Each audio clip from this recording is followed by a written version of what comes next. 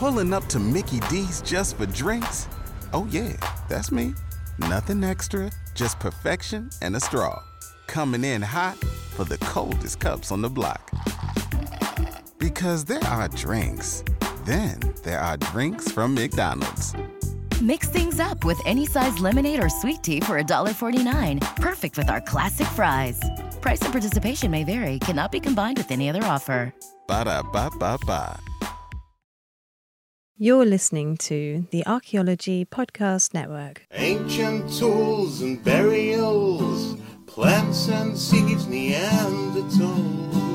Welcome to the Archaeological Fantasies Podcast, episode 88. I'm your host, Sarah Head, with my co-hosts today, Ken Fader and Jeb Card. And today we're talking to special guest, Dr. Mark Allen Peterson from Miami University in Ohio. Today we're talking about gin, not the wonderful drink, but the spooky evil spirits that haunt lamps and grant wishes. We talked to Dr. Peterson about the reality of jinn. What were these creatures? How were they described in the Bible? How were they represented in ancient Egypt? And how are they represented today in modern Arabic cultures? Get ready to think critically. Are you getting it? Maybe? Digging in a trench. Hi, everyone, and welcome to the Archaeological Fantasies Podcast. I am your host, Sarah, and I am joined today with my co-hosts, Ken Fader and Jeb Card. How's it going, guys? Doing all right. We finally are now getting fall weather that actually looks and feels like fall weather. The never-ending summer is apparently over, knock on wood. And I found out that my book is probably coming out in May, it sounds like, with maybe some preliminary stuff a little earlier than that. So that's what I'm up to. Yay, exciting. And Ken, how you doing? Hey, I'm doing all right. Like Jeb here in New England, we are finally experiencing something that is similar to fall, and the leaves are starting to change. And it's real pretty weather that we're having. So... and we're looking at midterms coming up pretty quickly. So. Oh, God, Don't remind me. Yes, the black kid of midterms. Yeah, our grades are due in a few days, and yeah. I'm terrified of the papers I have to write. But anyway, we are joined today with a special guest, Mark Allen Peterson. He is going to be our resident expert on gin today, and that's J-I-N. Not G-I-N. As an archaeologist, we all just fell over ourselves jumping in to make sure we know we're not talking about the beverage, the spirit, but the other spirit. So very good, Jim. I like it. Mark might also be an expert in gin. Well, these not really. These ethnographers. These ethnographers. We're just grabbing them all. They're like Pokemon. We're collecting them. But Mark, when I mentioned that we're talking about a spirit, not a spirit, is a spirit even a proper term? And has our audience ever even heard of these? Well, everybody knows what a genie is. Genies are these wish-granting spirits from the Middle East that are trapped in objects, and if you release them from the object, then they grant you wishes, usually 3 wishes. And this is a Western reimagination of a Middle Eastern being called a jinn, one of the 3 creations of God. God created angels, jinn, and humans. And like angels, they're magical and they're part of the invisible world. But like humans, they have free will, and they are capable, some of them, of doing extraordinary magical feats. And so they're sort of betwixt and between the supernatural world and the ordinary world. I don't think most people in the Middle East would think of them as spirits always. Sometimes they very clearly have bodies. Okay. But other times they can also take possession of you the way that demons are imagined to take possession of you in the West. So right. They're sort of betwixt and between spirits and embodied beings as well. Which sounds a lot like our episode that we did on fairies last year, where they're sort of the people that are betwixt. They're not quite gods. They're not quite angels. They're not quite people. I have... Yes. Go ahead. I'm sorry. That was rude. I was just going to say, fairies are a good analogy for jinn in many ways. Not entirely, because jinn also have these very important connections to devils and demons. But but in many ways, they're very much like fairies. So, Mark, what you're telling me is that those of us of a certain age who grew up watching I Dream of Jeannie, and then we took our kids to the Disney movie Aladdin, and so genies are like Robin Williams, that's all a Western creation? Yeah, and it's especially interesting how that came about, because around the time that in the 18th century that capitalism was really, print capitalism was emerging, we had this series of translations of Alf Layla wa Layla, The Thousand Nights and a Night, which contains a number of stories about genies. And as this came in to the West, Westerners tended to pick up only on a couple of the stories. I mean, there's a story where a man falls in love with and goes through adventures and marries a jinn from under the sea. There are stories about powerful jinn who do all kinds of terrible things. There's jinn who get killed and their relatives seek revenge. But the ones that Westerners tend to focus on were the Aladdin story and the story of the jinn jinn and the fisherman, where he releases a jinn and it's going to destroy him, and he gets it to grant him wishes instead. And so this idea of jinn in objects, a lamp or a ring in Aladdin, or a brass bottle in the case of the fisherman and the jinn, that's what sort of took hold in the Western imagination. Interesting. That again kind of ties us into our fairy stuff, because I've talked about this. I think that old objects often, if they lose their identity, often get it sort of attributed to these extra humans, these people that are not us. We talked about the Luck of Eden Hall, which is actually a medieval Syrian cup, but it becomes a fairy cup once it loses that identity. And so you're saying the ones that grant wishes tied to objects. I'm actually wondering if there's a little syncretism with fairy traditions when they adopt these particular ones.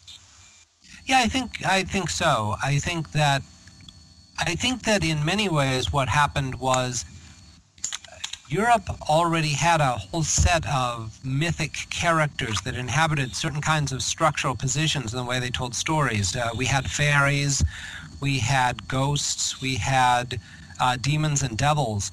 And in the Middle East, jinn can occupy any of those things. They can be tempters that are trying to win your soul away from God.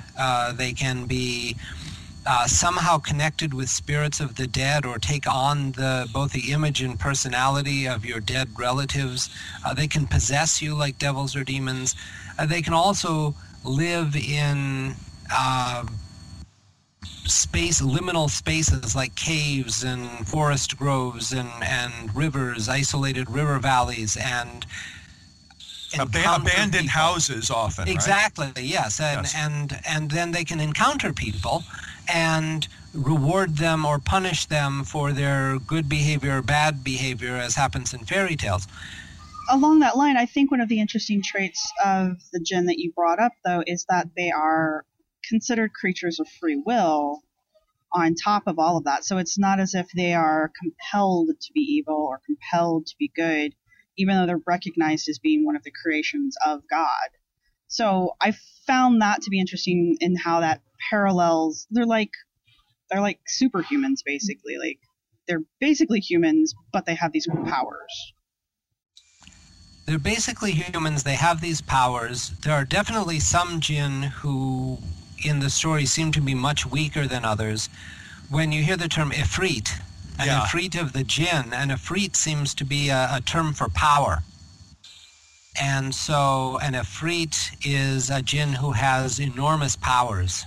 The King Solomon is put in command of Ifrits, and he can command an Ifrit to take his throne all the way around the world in the blink of an eye, we're told. And so, and Do we know how old that story, or like not just the Ifrit, but the whole, can we dive into that a little, the King Solomon story? Well, I don't know how old it is. It's certainly very well known throughout the Islamic world. King Solomon was given power over the jinn. It was part of that gift of wisdom that both the Bible and the Quran talk about.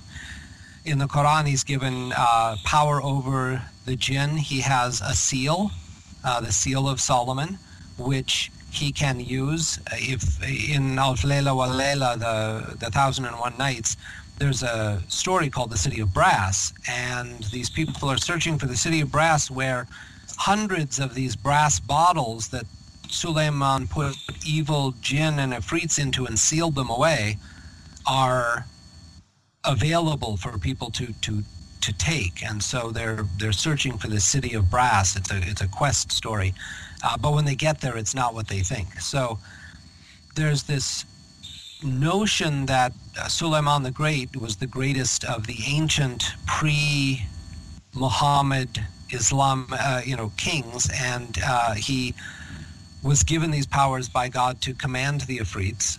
And many contemporary sorcerers and sorcerers through history in the Middle East have commanded Ifrits and jinn through the power of the Seal of Solomon. And that's how you build things. So one of the things that you can do is you can build the city of Palmyra. Some people have claimed, some travelers have claimed, was built by jinn, or the city of Petra, or the Dome of the Rock even. Some people, or the pyramids. People have claimed these were built by jinn. They're too beautiful, too awesome to have been built by ordinary humans. Yeah, and we to prepare for this, we read an article by Drieskins and Lucarella that talks about modern Egyptians, or some modern Egyptians talking about, the pharaohs must have been powerful sorcerers. They controlled a number of jinn to basically do their bidding, which is sort of a very different take than the sort of Western ancient aliens perspective. Right. Well, that's because we know if you live in the Middle East, you live around jinn. You know jinn exist, even if you don't have a direct encounter with them. Most people you know can tell you stories of encounters with jinn. It's rarely they themselves who encountered the jinn. It's usually an uncle or a cousin or someone. A friend of a friend.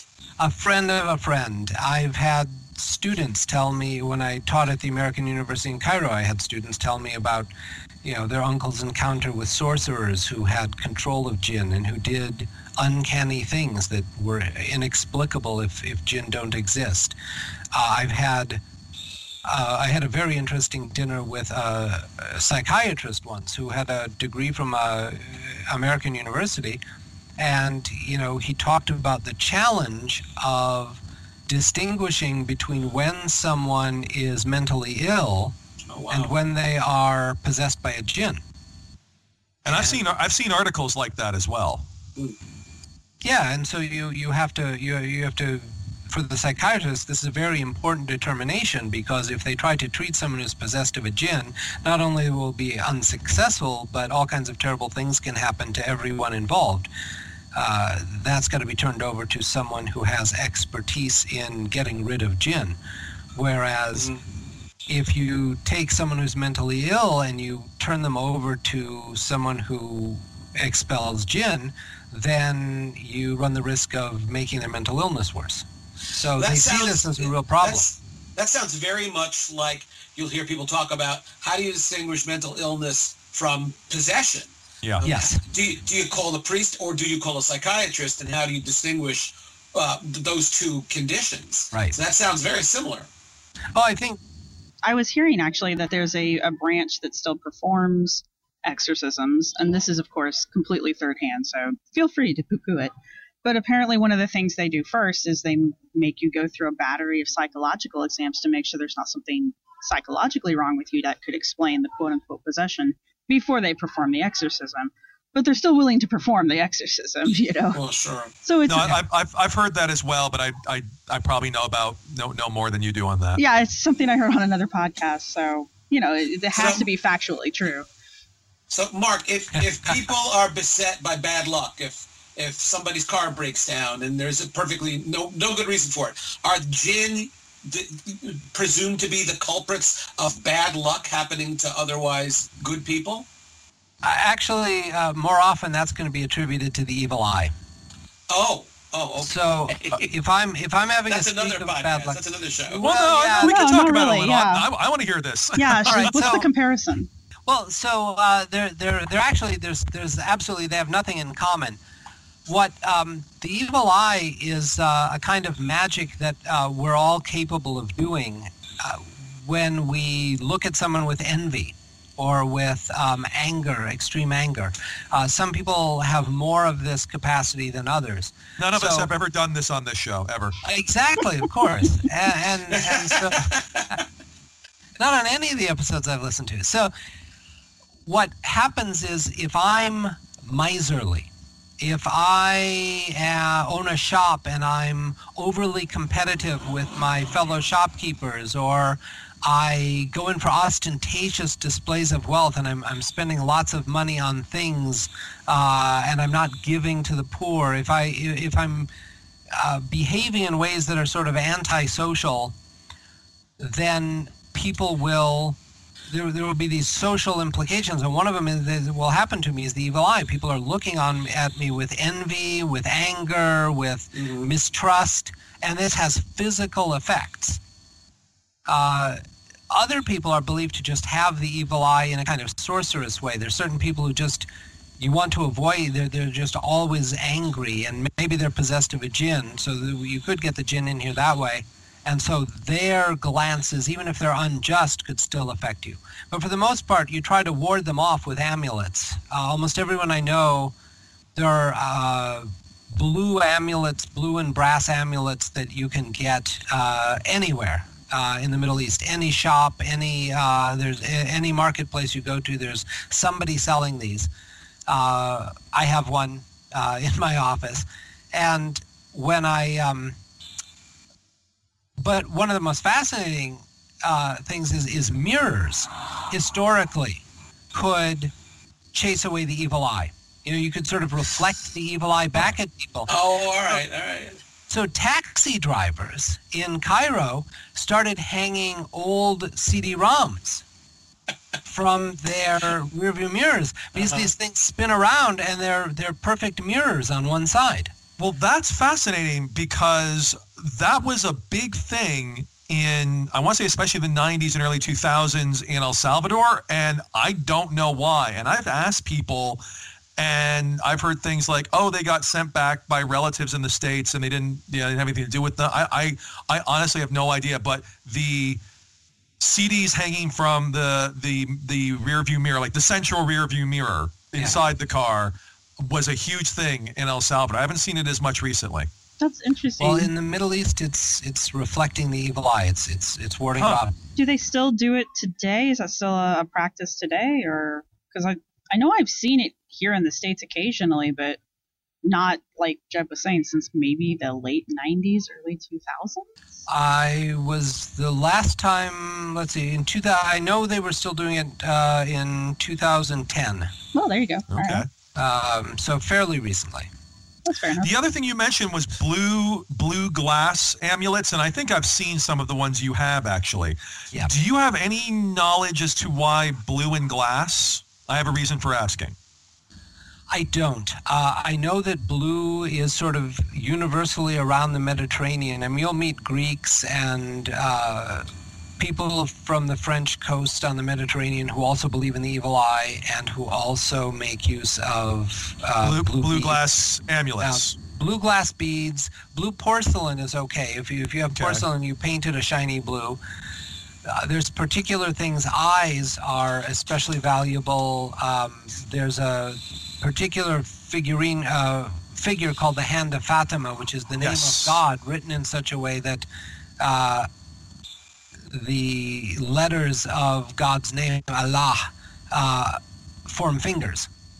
And so the Hand of Fatima is one of the preferred amulets. So there's a number of these. Well, it just puts in mind, maybe because I was teaching this today, blue glass faience amulets from Egypt.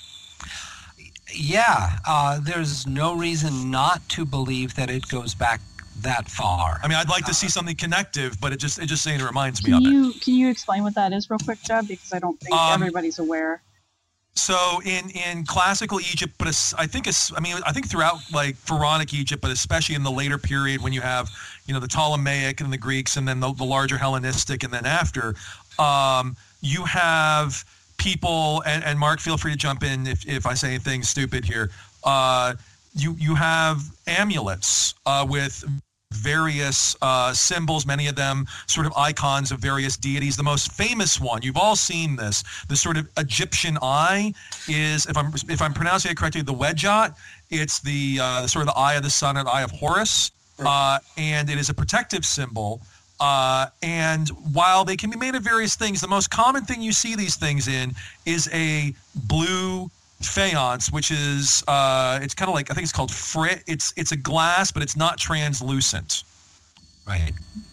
I think most Egyptians would be willing to believe that there's a continuity, because they tend to, my friends anyway would tend to say that the ancient Egyptians were doing the same things. They were pagans, so they consorted with jinn in ways that contemporary Muslims aren't supposed to, but they had to ward off the evil eye, just like contemporary people do. They had to deal with sorcery and the enslavement of jinn and the potential of possession by jinn. So where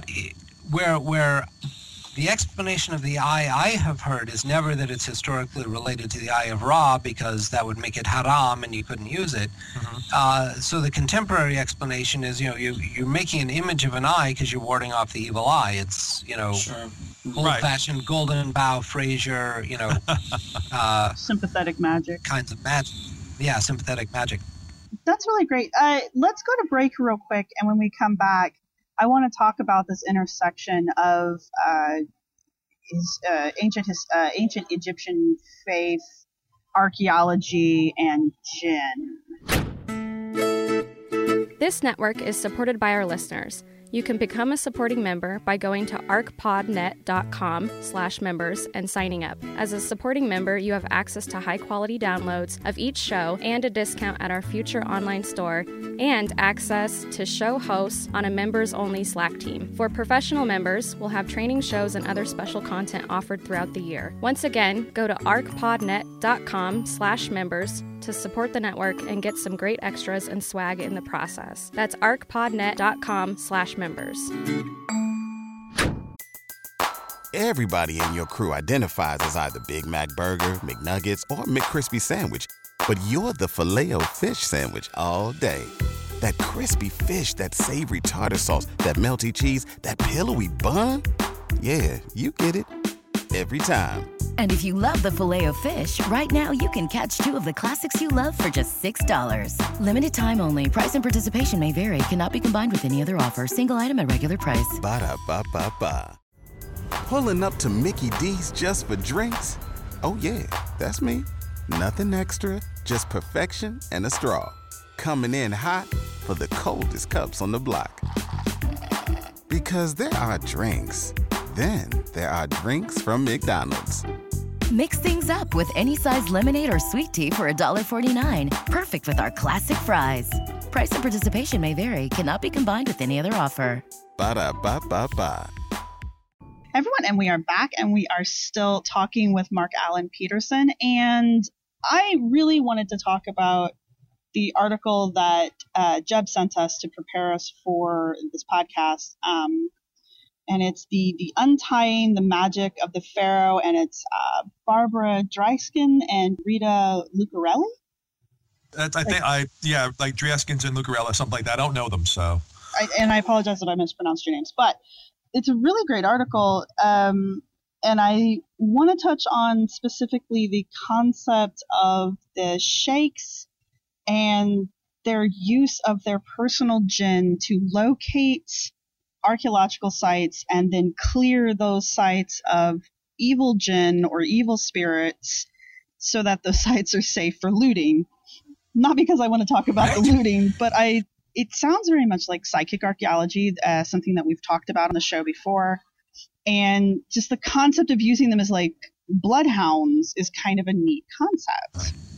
I mean, can you even call them evil if their job is to protect these tombs from looting? Excellent point. They're not really evil. Excellent point. And can we actually start with a definition of sheikh? Because honestly, for me, before looking into this a few years ago, I just thought it meant like local important person or something like that. Yeah. In many ways, it does. And if I have control of a jinn, I'm a local important person. That's fair. You know, a sheikh can be the person who leads prayer at a mosque. A sheikh can be a local authority in a village. It can be a tribal authority within a lineage. And that's how I often would have thought of it. Yeah. But if I'm if I have control of a jinn, sheikh is going to be a title people are going to give me. And I would emphasize here too that on this notion of good and evil. Good jinn are jinn that choose to follow God, and bad jinn are jinn who choose to not follow God. All of these jinn involved in finding treasures and guarding treasures are enslaved. So someone through sorcery has enslaved a jinn to be a guardian spirit of their tomb. So if I'm a pharaoh and I have command of if not command of jinn, I have command of people who have command of jinn, then I'm going to get a jinn to guard my tomb. And if I'm a sheikh who can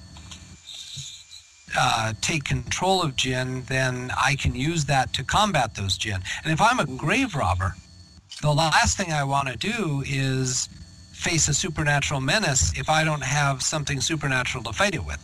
Right. Yeah, that's a pretty cross-cultural pro tip there. Just never do that. Yeah, don't. That's Laura Croft is she needs a gin. Yeah. Okay. Aside from that, and I killed that conversation. You haven't done it like that in a while. Well, honestly, one of the reasons is I'm trying to hold back and not say, "Hey, this sounds just like." And then say fairies again, but I literally have. But it does sound like the fairies thing, though. I mean, it does. I have literally a reproduction of a grimoire about how to do exactly this, how to basically get fairies and spirits, because they're considered the same thing, and demons all together under your control to do things. And of course, if we have the genie from the Jinn, the modern version of that would be the leprechaun. Catch the leprechaun. He has to give you, 3 wishes because you've stolen his pot of gold or something like that, which sounds awfully familiar. One thing so we mentioned the Jurassicans and Lucarella, and I think that's fascinating because they did a study of how people have seen it in the past and the present. Mark, what is the name of, and where can our listeners find? We can repeat this at the end, but the article that you were working on, you worked on, you mentioned the sort of Jinn to Genie. So I have an article called From Jinn to Genies. It's in a book called Folklore Cinema, edited by Sharon Sherman and Michael Coven. Okay. And I think it's actually available online. It's part of, not the Haditha, but there's the other... the one that makes a lot of things available online. Because I went and found a scanned copy, or you gave me one, but then we found it online, like a much cleaner one. So we should be able to put that in the show notes. Yeah. I think Utah State University at some point made the book available online in its entirety. Yeah, no. And so we should definitely read that. And you talked about in that a number of more obscure to, I think, Western audiences, but movies that sort of combine the two that are in the Middle East, in the area where jinn are very prevalent, but have elements also of the Western kind of transformation to the genie as well. Yeah. So one of the things that fascinates me, I mean, so historically, jinn probably were spirits of location prior to Islam. And they were clearly so well understood by Arabs that when Muhammad had his revelation and issued the Quran, spoke the Quran, the jinn are in there. taken for granted that there's these three kinds of beings. So this is not being introduced at that point. What do you mean by spirit of location? I think I know, but could you spell that out a little? Well, so throughout the Mediterranean, you had these in ancient Greek myth and Roman myth and Etruscan and Asia Minor. You had little gods of places. The god of the grove, the god of the rocks, the god of the forest, the god of this cave. And people would make specific places. Specific places, and people would do little propitiatory things so that terrible things would happen. And then if you built nearby, people had to propitiate these gods. And there's evidence that the ancient Egyptians believed in these little gods. They seem to be very widespread throughout ancient Mediterranean lore, and so. One theory is that this is what jinn were prior to their being sort of canonized in Islam and explained by Muhammad as where they actually fit in. Right. Between angels, which are made of light, and humans who are made of clay, we have the jinn who are made of smokeless fire. So instead of rejecting this as superstition of ancient people, there's no, those things are real, but we know what they are, and they are jinn. Exactly. And if you think about that, that's a very powerful way to missionize. Because absolutely. Say, look, your ancestors weren't wrong. Right. They just didn't really know what they were doing. And, they're putting their worship in the wrong direction. But they weren't crazy or deluded or foolish. Right. And we see a lot of that today. Right. And I also think it's interesting to borrow a page out of Jeb's book, that whole idea of them being specific to an area. There are many fairies that are tied to a specific area or a specific thing. So, I mean, can I ask the question of, do you have an idea as to why there seems to be so much of an overlap, or do you think it's just a coincidence? I think that fairies are a reworking in the medieval imagination of these same kinds of ancient propitiatory deities of place, and they get reworked in the popular imagination. They absorb a lot of things, and I think the same thing is true of jinn. Jinn absorb a lot of things. I mean, there are other supernatural creatures that people will talk about, like ghouls. And now they're not related to jinn. Well, this is the trick. Yes and no. If you start to try to pin someone down, since ghouls aren't mentioned in the Quran or the Hadith, they seem to be a kind of jinn, and so the boundaries of these things get very vague from one story to another.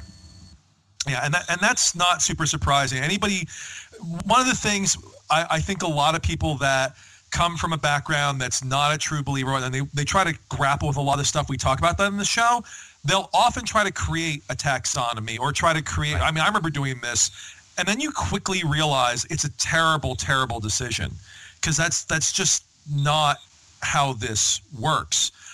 Let me kind of riff off of something you were mentioning. So you suggested that it's the same sort of these new traditions coming in and dealing with spirits of place, gods of place, in essence, an enchanted landscape.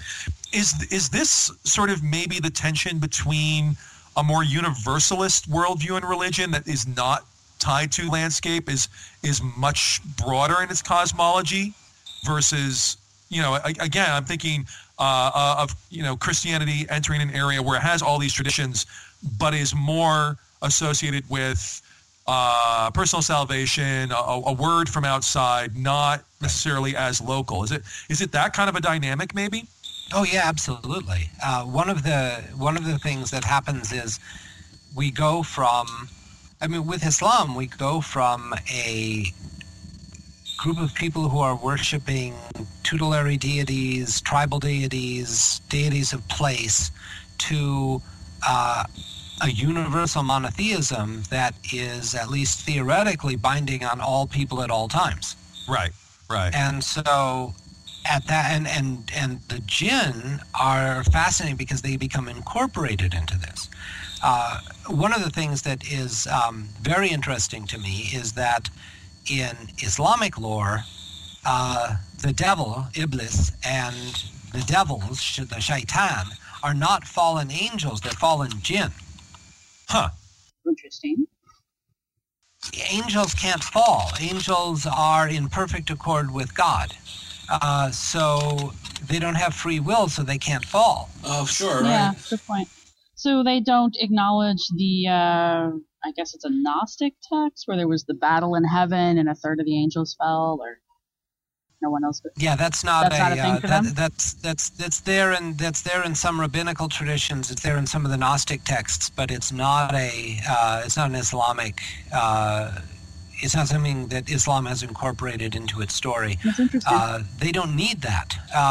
There is a time at the beginning where, and this actually parallels a different rabbinic text, where God creates Adam out of clay, and he asks the angels and jinn to bow to Adam, his new creation. And the angels do so because they're in perfect accord with God's will. And Iblis, who is to the jinn what Adam was to humans, Right. refuses to bow because he's made of fire, smokeless fire at that, and this thing is made of clay. And so, again, it's out of his pride. He then cuts himself off from God.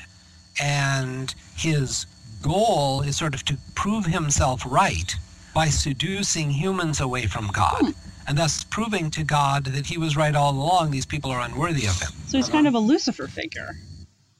He's very much a Lucifer figure. Very interesting. And then it also reflects the free will right. that these beings have, having the ability to say no to God. Right. Exactly. And you have to have that ability to say no to God. That's the essence of free will. And the shaitans are the jinn who have turned away from God, as opposed to jinn who have who follow God. And then you've got you can have afrits from either group. You can have jinn shaitans that don't seem to have very much power. They just kind of whisper at you. And then you can have jinn, shaitans that are haunt your house and do terrible things to you and have to be cast out by a sheikh or a czar practitioner. So, I mean, I have to ask this question because we're talking about they can either, follow God or reject God. Are there atheist jinn? That's a good question.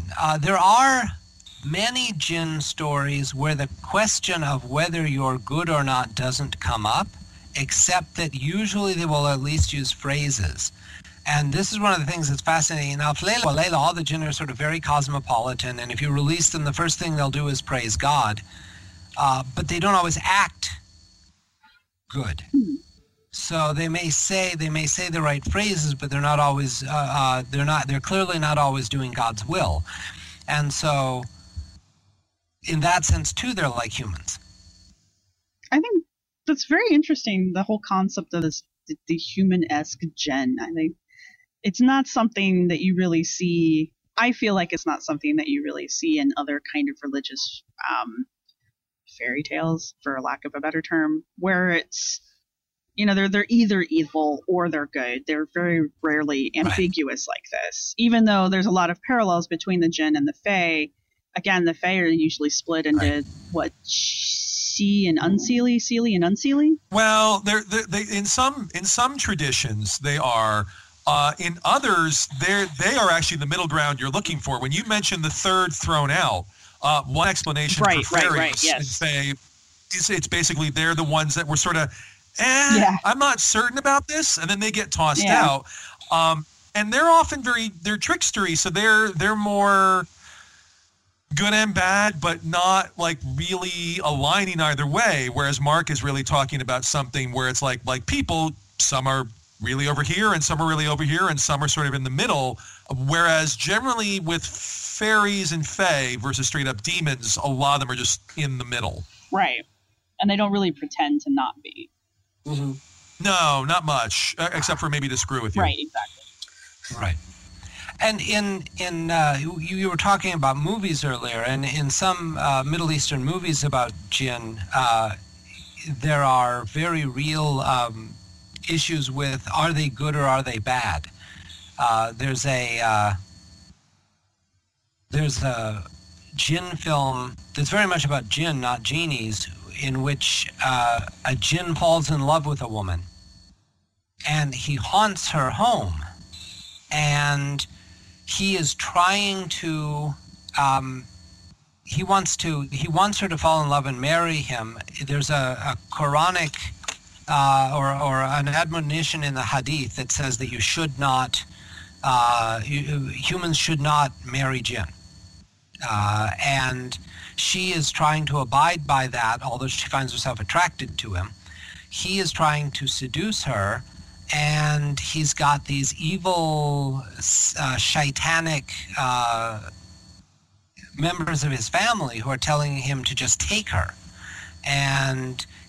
but he wants love, and so he occupies this very interstitial category as he haunts her home. Well, you had mentioned incubus and succubus earlier. Is there any of that sort of nocturnal assault tradition, which the whole gets tied into the Mara, the nightmare, the sleep paralysis sort of thing, with jinn? Yes, not as dramatic as something like an incubus or succubus, but there's certainly the idea that jinn can haunt your home.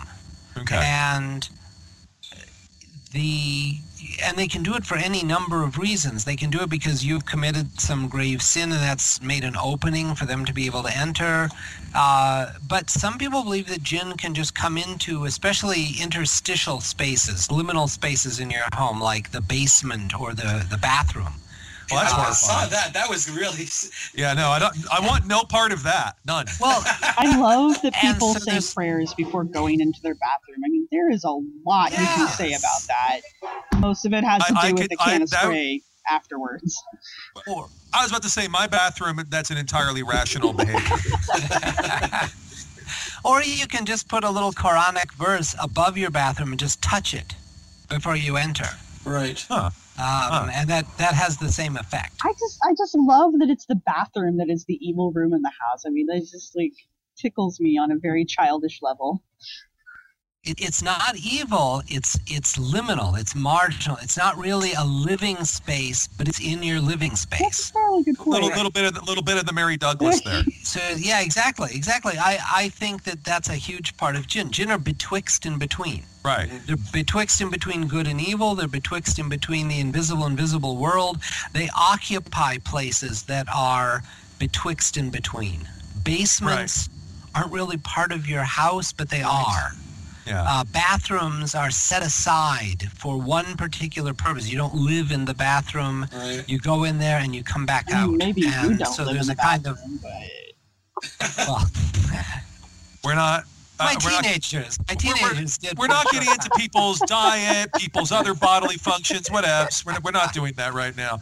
But even in modern Western horror stories, the basement is a scary place. Oh yeah, you never go in the basement. You never go in the basement. Never go in the basement. That's where the weird noises and people go down. I am not going to lie to you. People in horror movies who... I lived in a house for 2 years, and it was one of those great, tail end of the Victorian era, shotgun run. It was a beautiful house. I would not set foot in that basement. And that's where the washer and dryer was. I was like, I will go to a laundromat. I'm not going in that basement. No. There are all these underworld vibes, and it's not quite my house, and it tends to be darker and danker, and there are no windows. It was a terrifying place. So, there are dead things in that basement. I am not going down there anyway.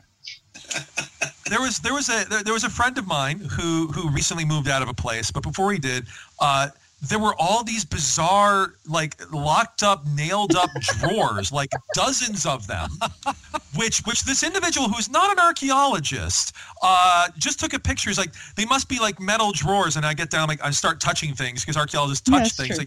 These are wood. We're totally breaking into these, and we actually found a Friday the 13th grocery supplement like a sale thing, and I was able to figure out, based on it being a Friday the 13th and sort of the style and prices and the ads, what year it was. And then, of course, I just then went and looked on Zillow and found out when the damn house was built, because screw your detective work.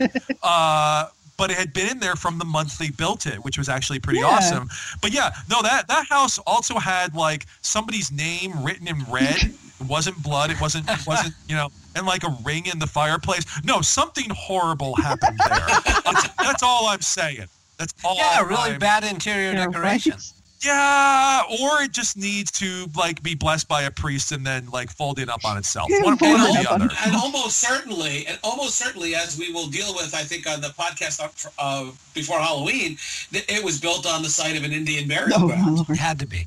Well, the funny thing is, funny story. given the part of town it's in, I'm not saying any more, but you may not be wrong.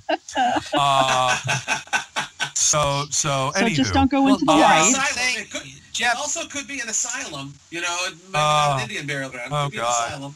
Well, why don't we go to break? Yes. And when we come back, I have one or two things I want to ask about, and one of these does tie into archaeology, and the other does tie into crazy, crazy bullshit.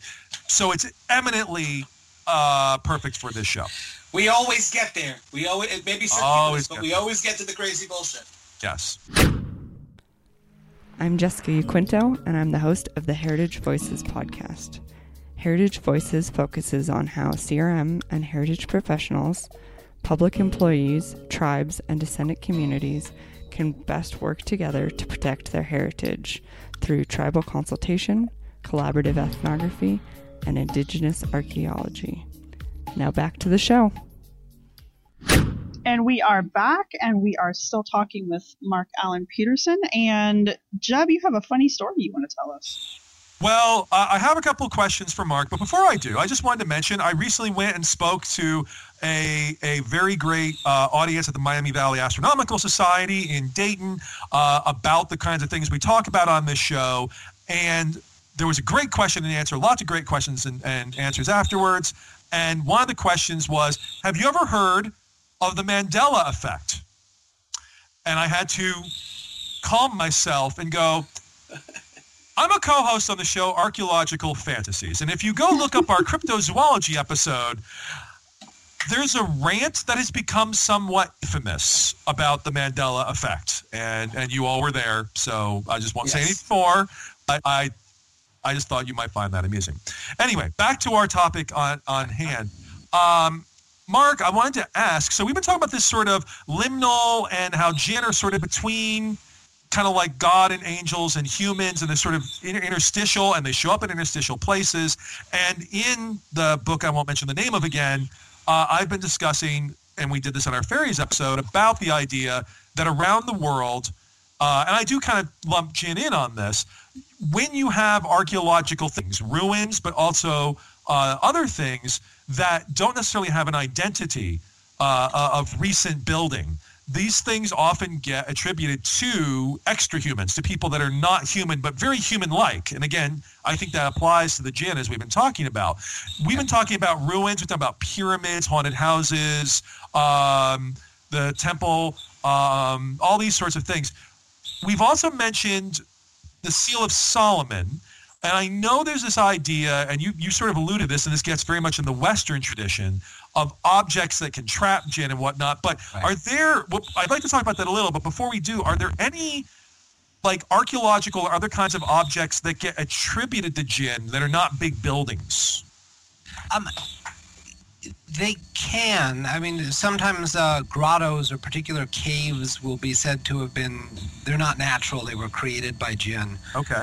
But mostly it's monumental things that it's inconceivable that humans could have raised these vast things, so it must have been jinn. Yeah. Although I've also, someone was telling me about a spring, and that essentially someone had bound, maybe Solomon, had bound jinn to pump eternally. And so the reason the spring continues to operate is because there's these poor jinn trapped down there who apparently are not Ifrit. They're stuck with, sort of normal human strength. And so they're just operating this pump manually for eternity. Very unpleasant job. So, and what that captures is the fact that, for Middle Eastern sorcery and magic, much of it is done through the enslavement of jinn. And the tying of knots is a particular, within incantations and so on, is a particular kind of magic that's done to control jinn. So they can be somehow captured or dealt with through the tying of complex knots. There's a understanding that jinn can be captured and trapped in rings or other vessels, bound to them in some way, and then you can control them accordingly. And you can go online and you can buy rings. Well, in the article, they were talking about how there were, I want to say this is pronounced Sikh, which kind of threw me because, as I understand Sikhs, I don't know anything about Sikhs, but they don't do this. But anyway, they're basically, they sound like shaman who have a companion jinn that they then employ to go help them find archaeological sites. And then when they find the site, they use that jinn and magic to combat the guardian jinn that are there, or the guardian spirits that are there, and then clear out all the magic and all the evil jinn so that the guys can go and loot the site. Right. No, that makes perfect sense. I mean, if I'm a pharaoh, I'm going to bind jinn to guard my tomb. And if I'm a tomb robber, I'm not going to go face a supernatural foe unless I have some kind of a weapon to face that supernatural foe with. Right. We absolutely should be talking about this in the podcast. Yeah, I want to find the word so I can spell it so that I don't sound like a total it looked like chic or something like that. It looked like chic, but I'm just like, there's no way it's pronounced chic. Sheikh. So it's sheikh, and the thing is, a sheikh can mean a lot of things in different. In ordinary, I mean, it can be a person of authority in a Bedouin tribe. It can be the person who leads the prayer at a mosque. It can be a local person of authority in a small village community. Anyone who has who commands certain kinds of authorities can be called a sheikh. Oh, okay, so it is a sheikh, all right. Yeah, and if I have a jinn, people are going to call me a sheikh. And that's what they were saying in the article here. Yeah. Yeah, I've got the authority to command a jinn. I'm a sheikh. Fair enough. So, all right. The question, and I'd like to ask it on the podcast, is: so the jinn are not. There's not a taxonomy of discrete categories of different kinds of jinn, or is there? Okay, well, so I was deeply misled by Dungeons and Dragons when I was a kid. Okay, that's of course the line I jumped back in on. Because and we will talk about this intersection in the podcast. There's a very clear they do have jinn, and they have this very clear sort of genealogy, and they tie them to elements. If I was Blake Smith, I would have said a genealogy, but I'm not Blake Smith. I'm glad you're not Blake Smith. And yet somehow you managed to get it in there. Yeah. No, there really isn't a classic typology. In fact, it gets really weird when you start talking about ghosts, because when people want to talk about a ghost, they'll use the term jinn or ifrit. So there's a movie, an Egyptian movie, and it uses the word jinn, but it's very clear in the movie that this jinn is actually the ghost of the man's first wife. Okay. And she keeps interfering with his life. I want to watch half of these movies you described in your article now, though. I went to look up the one. I typed in the Arabic name, and my computer was like, no. And then I realized it's translated as talisman, and I'm like, okay, I'll look that up later. But yeah, I want to see that one now. You can't find these. That's a real problem. I had a grad student who took my daughter and I in 2005 into this part of town, a fairly, a working class part of town where they had these studios where they made copies of old movies, and they moved them from film to videotape to CDs, which is also where I bought all of the still photos. And it was, I don't know, we went there like 10 o'clock at night in order to be able to meet people.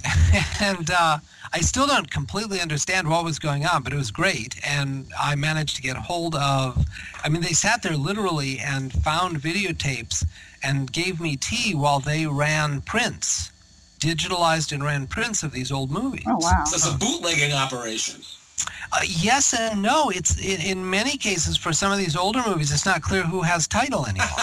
Oh yeah, but it's a way of preserving them. So we'll go with that story. Funny bitty blokes, you will see, are a staple of archaeology. But we don't do dinosaurs. No, we don't do dinosaurs. We'd like to thank Dr. Peterson for coming on to the show with us. Check the show notes for more information on Dr. Peterson's research and other fun articles about gin in the media and in modern culture.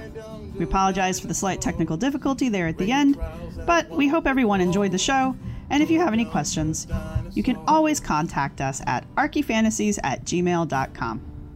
Thanks for listening. Roundhouses and Romans, human evolution makes us smile. Thanks for listening. We hope you've enjoyed it. Our music was provided by Archaeosoup Productions. If you like what you've heard, please subscribe and rate us on iTunes or Stitcher and share us wherever you use social media. You can contact us with your questions, comments, or angry email at archyfantasies@gmail.com. You can follow the podcast at www.archaeologypodcastnetwork.com/archyfantasies. You can follow the blog at www.archyfantasies.com and get updates on Tumblr and Twitter at archyfantasies. You can also look for us on Facebook. If you're looking for the show notes for this episode, go to the podcast website at www.archaeologypodcastnetwork.com/archyfantasies. Thanks again for listening. We don't do dinosaurs. This show is produced by Chris Webster and Tristan Boyle, and was edited by Chris Webster. This has been a presentation of the Archaeology Podcast Network. Visit us on the web for show notes and other podcasts at www.archpodnet.com. Contact us at chris@archaeologypodcastnetwork.com. See? Are you happy? Do you get it now? Do you get it?